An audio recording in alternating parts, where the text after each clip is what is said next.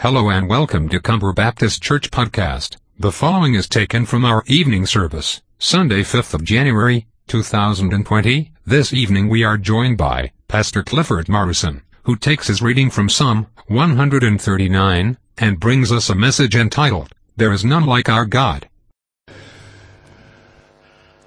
You'll find our reading this evening in the Old Testament book of Psalms and in Psalm 139.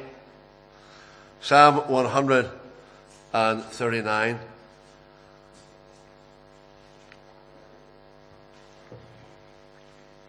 And this is the word of the Lord. O Lord, you have searched me and known me. You know when I sit down and when I rise up. You discern my thoughts from afar. You search out my path and my lying down and are acquainted with all my ways. Even before a word is on my tongue, behold, O Lord, you know it altogether. You hem me in behind and before and lay your hand upon me. Such knowledge is too wonderful for me. It is high, I cannot attain it. Where shall I go from your spirit, or where shall I flee from your presence? If I ascend to heaven, you are there. If I make my bed in Sheol, you are there. If I take the wings of the morning and dwell in the uttermost parts of the sea, even there your hand shall lead me, and your right hand shall hold me. If I say, surely the darkness shall cover me, and the light about me by night, even the darkness is not dark to you. The night is as bright as the day, for darkness is as light with you. For you formed my inward parts, you knitted me together in my mother's womb. I praise you, for I am fearfully and wonderfully made. Wonderful are your works, my soul knows it very well. My frame was not hidden from you when I was being made in secret, intricately woven in the depths of the earth. You saw my unformed substance. In your book were written every one of them, the days that were formed for me, when as yet there was none of them. How precious to me are your thoughts, O God! How vast is the sum of them! If I would count them, they are more than the sand. I awake and I am still with you. O that you would slay the wicked, O God! O men of blood, depart from me. They speak against you with malicious intent. Your enemies take your name in vain. Do I not hate those who hate you, O Lord? And do I not loathe those who rise up against you? I hate them with complete hatred. I count them my enemies. Search me, O God, and know my heart. Try me and know my thoughts, and see if there be any grievous way in me, that lead me in the way everlasting. This is the word of the Lord, and we give thanks to God for his word. To many in our world this evening, God is well past his sell-by date. And to an ever-increasing number, he appears to be totally unrelated to anything they do. And their words and their actions, along with their reactions, reflect the darkness of their fallen hearts and stubborn wills. But not so the writer of this psalm, Psalm 139. Someone has defined him as a poetic genius, a man who knew and loved God. When you look at the psalm in detail, God is referred to by name 6 times and by personal pronoun 30 times. And the psalmist refers to himself 50 times.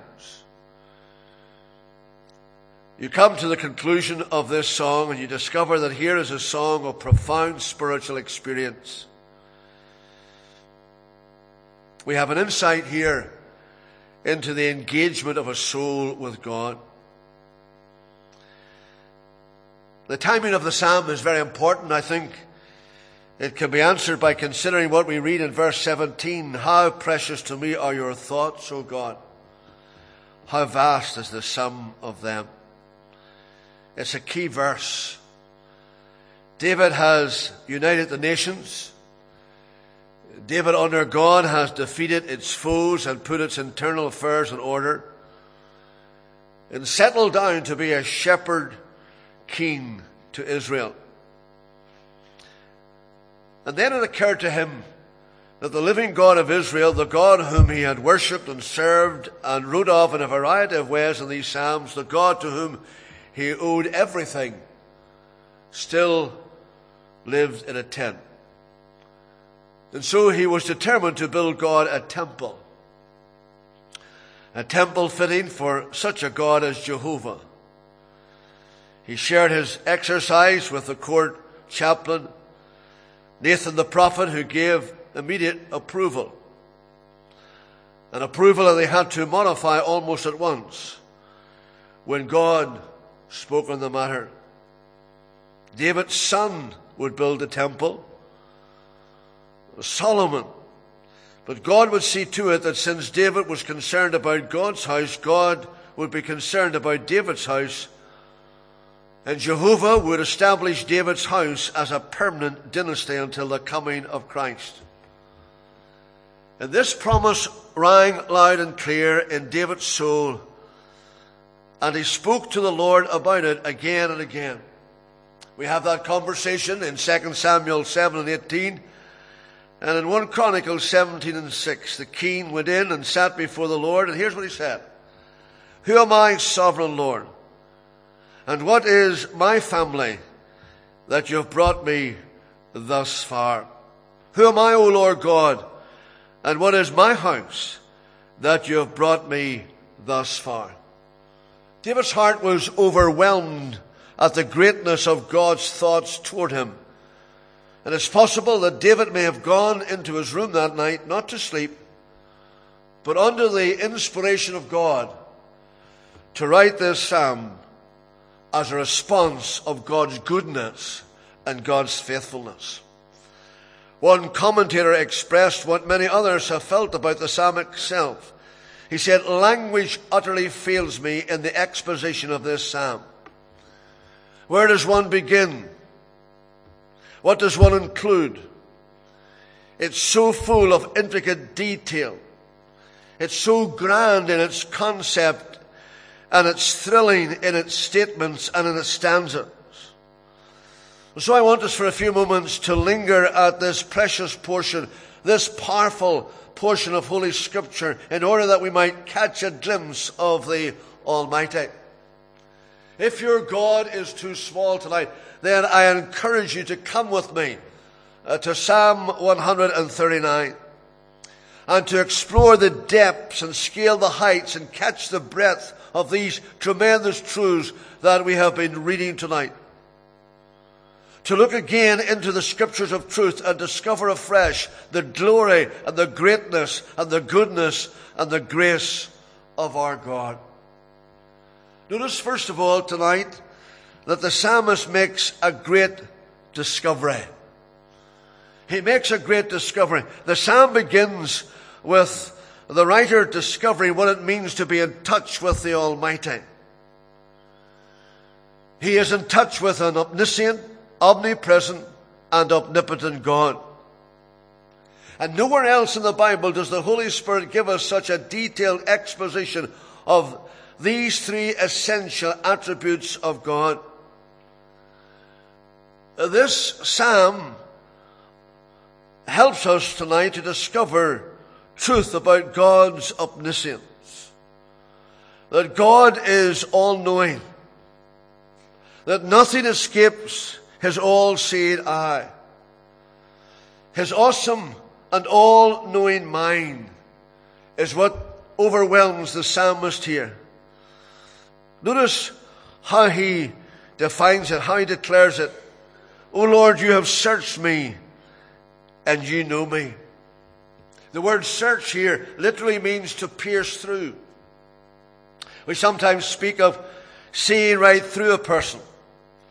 And that, of course, is a figure of speech in human terms. But from a divine perspective, when it comes to God, it's a fact. But I want you to notice that David doesn't run away in fear from this truth. The word he uses here also carries with it the idea of searching for a treasure. God was looking for what he could bless. God was looking for what he could approve of. And he was looking for what he could reward. You remember the story of Hagar, the handmaid of the Lord, who conceived because of Abraham. And in her great need in Genesis 16, she says this, "You are the God who sees me." You are the God who sees me. It was not a response of terror and fear, but rather a grateful acknowledgement that God, Abraham's God, took note of her. Even she was an unwanted slave. God in heaven took note of her. God in heaven had an interest in her. And so as the psalmist makes a great discovery, he reminds us what he discovered about God's omniscience. And he develops this truth about God's omniscience, about the all-knowing God. He makes a fourfold confession about God's ability to see him through and through at all times and under every circumstance, in all places, outward words and deeds and innermost thoughts are known to him. And the truth of the matter tonight is this, that we all live under such an eye. Whether we regard that as thrilling or threatening depends on the way we live. As David develops this truth here, he realizes and brings to focus certain things. He reminds us that the Lord sees where we go. He says, "You know when I sit and when I rise." Even the casual acts of sitting and rising are known to him. When I go to bed, when I get out of bed, all known to him, all seen by him. He's interested. The Lord sees where I go. The Lord knows how I think. You perceive my thoughts from afar. And that word "you" in the Hebrew language is a very emphatic word. It simply means it's God alone who possesses this kind of knowledge. No law court in the land could convict a person on the testimony of a witness who professed to be able to tell the court what the accused thought. Only God can read our thoughts. People can say certain things with their lips, and there's a contradiction in their thoughts. But God can read our thoughts. Twice in the Gospels we read of the Lord Jesus. He knew their thoughts. And one of those occasions was critical. After seeing so many of the miracles he had performed, the Pharisees decided that Jesus cast out demons by the power of Satan. And the Gospel writer in Matthew 12 tells us that Jesus knew their thoughts. He knew their mindset. And from that moment he accused the Pharisees of blaspheming the Holy Spirit and began to teach in mysteries. He knew their thoughts. And he can know our thoughts as well this evening, whether spiritual or sensual, whether lofty or low, whether compassionate or cruel, whether noble or nasty. He knows every single thought that has ever crossed our minds. He knows each and every one. He sees my movements. He searches my motives. He surveys my moments. Notice what he says. In verses 3 and 4, he says, "You discern my going out and my lying down. You are familiar with all my ways. Before a word is on my tongue, you know it completely, O Lord." What a discovery the psalmist is making here. There's not a step from my first effort to toddle as a young child to my last faltering steps in old age that he doesn't know. And he knows too every word that I speak. It has been said that every day the average articulate man speaks enough words to fill a good-sized volume, and in the course of a lifetime enough words to make enough books to fill a college library.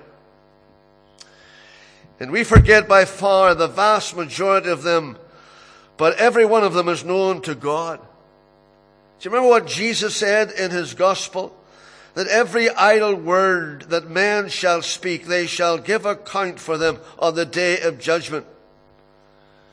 And that doesn't cause us to bridle our tongues, well, nothing will. God knows all about us. He knows all about our mean and spiteful words, our kind and our thoughtful and our helpful and our encouraging words. The Lord knows too every word that we have uttered in worship and praise, and He has promised that if we confess Him before others, He will confess us before His Father and holy angels in a day to come. What a knowledge! The psalmist says, you hem me in behind and before. You have laid your hand on me.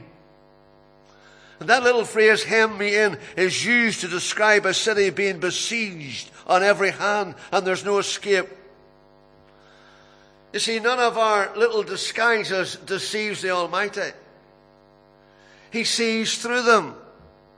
None of our petty expressions fool Him. He sees through all the games that people play and all the exploiting and all the maneuvering. Notice how God, first of all, discovers, or how the psalmist discovers God's omniscience, and how he develops the truth about God's omniscience here. The Lord sees where I go. The Lord knows how I think. The Lord knows every word that I speak. And then notice, furthermore, how He deals with God's omniscience. He responds by saying, such knowledge is too wonderful for me. Such knowledge is too lofty for me. It's too wonderful, it's too lofty for me to attain. It's too great for me to know. And as we pull this all together tonight, there is a challenge in these words, isn't there? An article in the London Times once asked the question, what's wrong with the world? And it got many letters in response to such a question. But in the correspondence that followed, the shortest letter was by far the best. The writer says, in response to your question, what's wrong with the world? The answer is, I am. Yours faithfully, G.K. Chesterton. And so often, the problem is away out there. The problem is in the next street. The problem is next door. When all the time the problem is lurking in my heart and in your heart. Because the problem is sin. And all of us have sinned and fallen short of the glory of God. There are none of us who are righteous, no, not one. Sin is something that affects you and me tonight. All of us, through Adam, are fallen creatures in the sight of God. And God sees and God knows, and we can hide nothing from God. We see this again and again, bearing evidence in the gospel records. Whether it be in his encounter with a man called Nicodemus, whether it be in his encounter with a man called Zacchaeus. No one had to come to the Lord Jesus and identify to him these people and their need. He knew them, he knew where they were, and he knew their need. There's a challenge in these words tonight. God searches our hearts through His Word by His Spirit. God knows us. We cannot hide from God. God knows us as we really are. There's a challenge in these words tonight. But not only is there a challenge in these words tonight, there is great comfort in these words tonight. In spite of what God knows, He cares so much. He cares about us so much that He did not pass us by. That He did not give us up to the devices of our own fallen heart and fallen nature. He knows, He cares so much that He did not pass us by, nor will He pass by those who have been wounded and bruised by sin, those who are baffled and beaten and battered. You know the story of the man who traveled from Jerusalem to Jericho, that he fell among thieves. I can't remember the first time I heard the story, and Datey myself saw it enacted on the old flannel graph board. And the Levite came and he passed him by. The priest came and he passed him by. I'm sure they said meaningful words into his ear. They may have quoted from the book of the law. They may have sympathized with him to a certain extent. But there came a Samaritan, one who was his supposed enemy.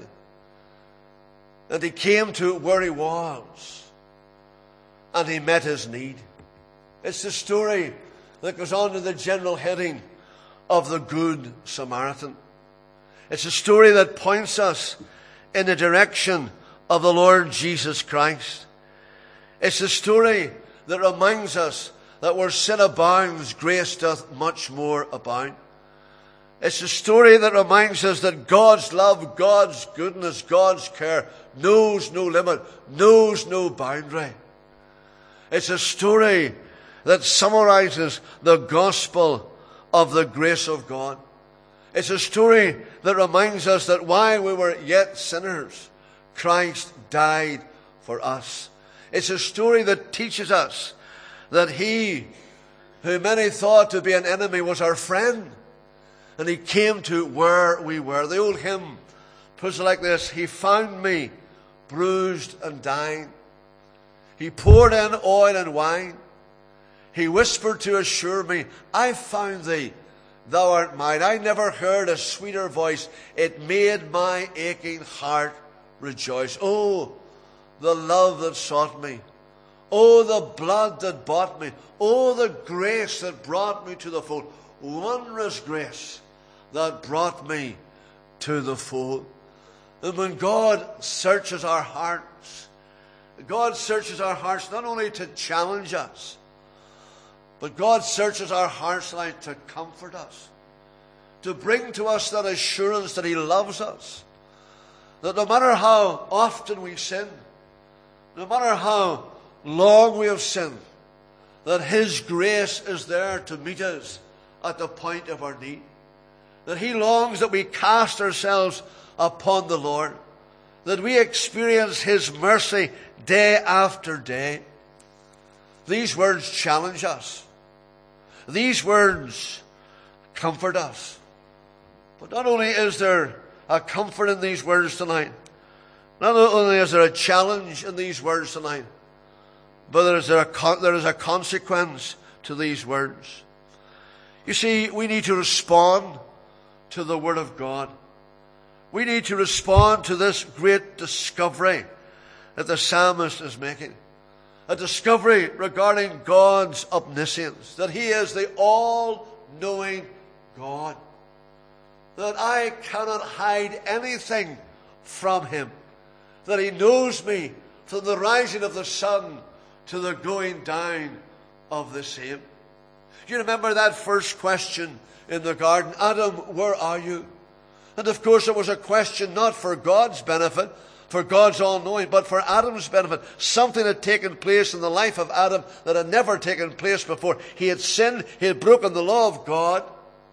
He was aware of his own nakedness, and he tried to hide from God something that is totally impossible in himself. And how many there are tonight, like Adam, running away from God, and yet God comes in the heels of Adam. And He says, Adam, where are you? In a minister's class in college, the students were invited to read this passage of Scripture. And someone read it, and the professor rebuked him and said, don't read that as if it's a cross judge looking for a victim. Read it as if it's a heartbroken father looking for his wayward son. Adam, where are you? You know, tonight, there is a consequences to these words. How we need to humble ourselves. How we need to swallow our pride and come with humility and flee to Christ and to run as fast as we can to the refuge of our souls, to the only one who can bring us into a saving relationship with God, and that is Jesus Christ. There is a hiding place tonight. There is a refuge tonight. There is a place of safety. There is a place of security. There is a place of serenity. I think it was Charles Wesley in one of his hymns wrote these lovely words. Other refuge have I none. Hangs my helpless soul on thee. Leave me not alone. Still support and comfort me. All my trust on thee extend. All my help from thee I bring. Cover my defenseless head 'neath the shadow of thy wing. There is a refuge tonight, one to whom we can run. There is a hiding place tonight. There is safety, there is serenity, there is comfort, there is support in our blessed Redeemer, the Lord Jesus Christ. This psalm is all about God, about His ability, about His attributes. It begins with God. It ends with God. It is saturated with God. There is none like Him. What an amazing discovery the psalmist makes about God's omniscience, that He knows all things. How he declares this truth. O Lord, you have searched me. How he develops this truth. God knows where I go. God knows how I think. God hears what I say. How he deals with this truth. He reminds us that God's omniscience challenges us. That God's omniscience comforts us tonight. And the consequences of God's omniscience should be that we humble ourselves before the Almighty. And we flee to the open arms of the Lord Jesus Christ. And we rest in the provision that He has made for our sins at the place called Calvary. That we realize tonight there is no other refuge. There is no other hiding place. There is no other hope than the resting refuge and hiding place that is found in the Lord Jesus Christ. We thank God tonight for our Creator God. We thank God that He has opened eyes to see and ears to hear and hearts to receive and wills to respond. And if God is your refuge tonight, if God is your strength, your support, and your comfort tonight, then respond to Him by loving adoration. Respond to Him by a loving allegiance. And seek to live for Him, and seek to honor Him. And in living for Him, and in honoring Him, express the gratitude that is in your heart and soul for all that God has done for you. We thank God for His Word tonight. We thank God for who He is.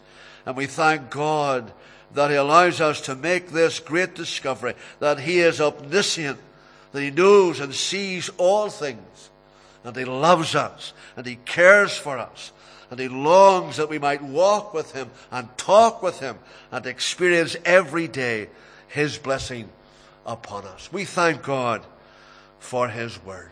Let's pray.